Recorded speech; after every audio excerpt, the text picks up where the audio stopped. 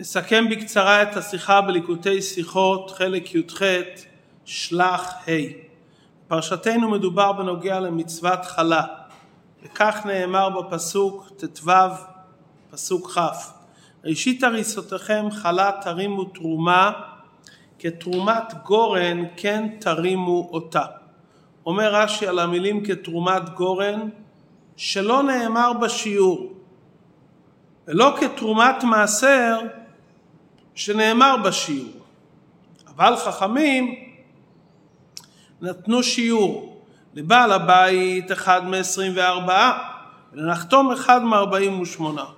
כלומר, כמה חלה צריך לתת, מה השיעור של החלה שמרימים ומפרישים. התורה לא נאמר שיעור, כמו שבתרומת גורן אפילו חיטה אחת פותרת, שלא כתרומת מעשר שהתורה אומרת חלק עשירי. אבל גם כאן בעניין של חלה חכמים נתנו שיעור, שבעל הבית ייתן 1 חלקי 24 והנחתום 1 חלקי 48. עלינו להבין, רש"י אינו ספר הלכתי. מדוע רש"י מוסיף ואומר חכמים נתנו שיעור? ואם זה דומה לתרומת גורן וכתוב כתרומת גורן כן תרימו אותה, אז איך חכמים נתנו שיעור? ואם יש כן איזה שיעור, מדוע רש"י לא אומר את זה על המילים בפסוק הבא, תיתנו להשם תרומה, כדברי רש"י שיהיה בה כדי נתינה. שם היה מתאים לומר כמה הוא השיעור. ומדוע רש"י בכלל צריך לפרט את השיעור, ולפרט את ההבדל בין נחתום לבעל הבית, ולא מבאר את ההסבר והנימוק, מהו ההבדל ומדוע יש הבדל בין נחתום לבעל הבית.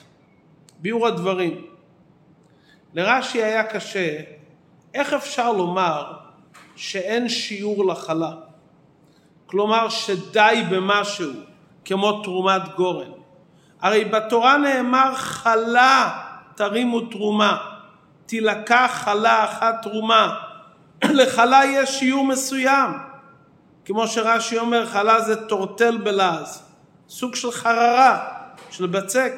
אז איך אפשר לומר שזה כמו תרומת גורן, שהתורה עצמה אומרת חלה? אומר רש"י, אכן לא נאמר שיעור, אבל מכיוון שהתורה אומרת חלה תרימו תרומה, חכמים נתנו שיעור. למרות שחלה זה עיסה, חררה, טורטל סתם, השם חלה מורה על חשיבות מסוימת, חלה ולא פירורים. ולכן חכמים קבעו שיעור לחלה גם בכמות. אז היה אפשר לחשוב שמכיוון שכתוב חלה, התורה קובעת שיש כאן שיעור, אולי זה שיעור אחיד אצל כולם. אומר רש"י לא, השיעור נקבע ביחס לעיסה. בעל הבית 21 מ-24, נחתום 1 מ-48. במובן מאליו ההבדל בין נחתום לבעל הבית. בעל הבית עושה אופה חלות גדולות עבורו ועבור כל בני ביתו, ולכן שיעור החלה שלו גדול יותר. נחתום אופה חלות קטנות, כולם למחירה, סוגים שונים. מה שנשאר לו זה רק הרווח אחרי כל ההוצאות. השיעור שלו קטן. אז לכן אצל נחתום זה 1 חלקי 48. לכן רש"י מביא את שני השיעורים הללו, כי כללות השיעורים מיוסד על הנאמר חלה תרימו. חלה תלוי מי עושה את החלה, ולפי זה מובן ההבדל, לא הרי חלתו של בעל הבית כחלתו של נחתום. זאת אומרת, מכיוון שהתורה אומרת חלה תרימו, בוודאי שיש כאן שיעור, למרות שמן התורה אין שיעור, ואפשר לצאת ידי חובה גם אם נותנים פחות מזה, אבל התורה אומרת חלה, האופן של ההפרשה צריכה להיות כחלה. עד כאן ביאור דברי רש"י לפי פשוטו. מפרשי רש"י דנים ביישוב הסתירה, שרש"י אומר שחלה אין שיעור מן התורה.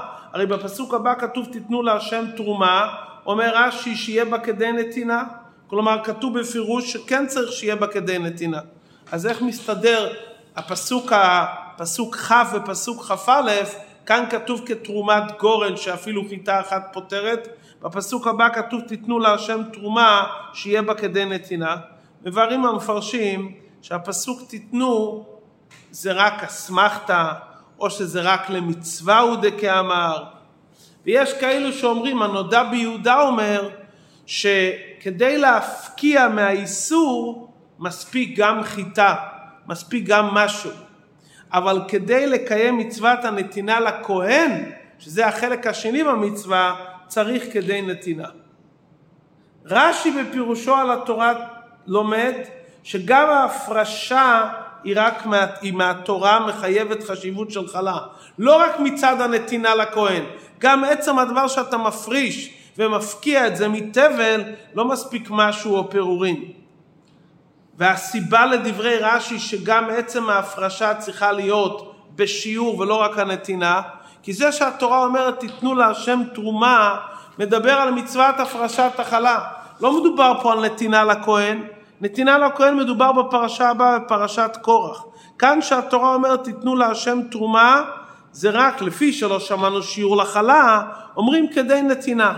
כלומר לדעת רש"י השיעור הוא לא בשביל שלכהן יהיה משהו מכובד, אלא גם כדי להפקיע את זה מהתבל, להוציא את זה מחזקת האיסור, צריכים לתת שיעור בעל הבית או נחתום כל אחד לפי עניינו.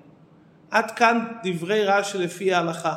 יש כאן עניין נפלא בפנימיות התורה, בקשר בין חלה לעבודה זרה, כי חכמינו אומרים למה נסמכה פרשת חלה לעבודה זרה, לומר לך שכל המקיים מצוות חלה כאילו ביטל עבודה זרה. כלומר מי שמקיים מצוות חלה הוא מעיד שהעיסה הזו שהוא קיבל בדרך הטבע, העיסה הזו שהוא עשה כל כך הרבה פעולות טבעיות, זה בעצם בא מהקדוש ברוך הוא, וכל כוחות הטבע זה כגרזן מיד החוצב. ובזה גופה שהוא נותן חלה, בזה הוא מבטל את התחושה כאילו שיש לטבע חשיבות עצמאית. כלומר העולם מצד עצמו כל הזמן מראה אני נמצא, והיהודי שנותן חלה הוא מפקיע את העולם מהרגשת הישות של העולם כאילו הוא עצמאי, כאילו הטבע וכוחות הטבע ודרכי הטבע הם עצמאיים. נתינת החלה, הפרשת החלה זו אמירה, גם כוחות הטבע הם של הבעל הבית של הקדוש ברוך הוא.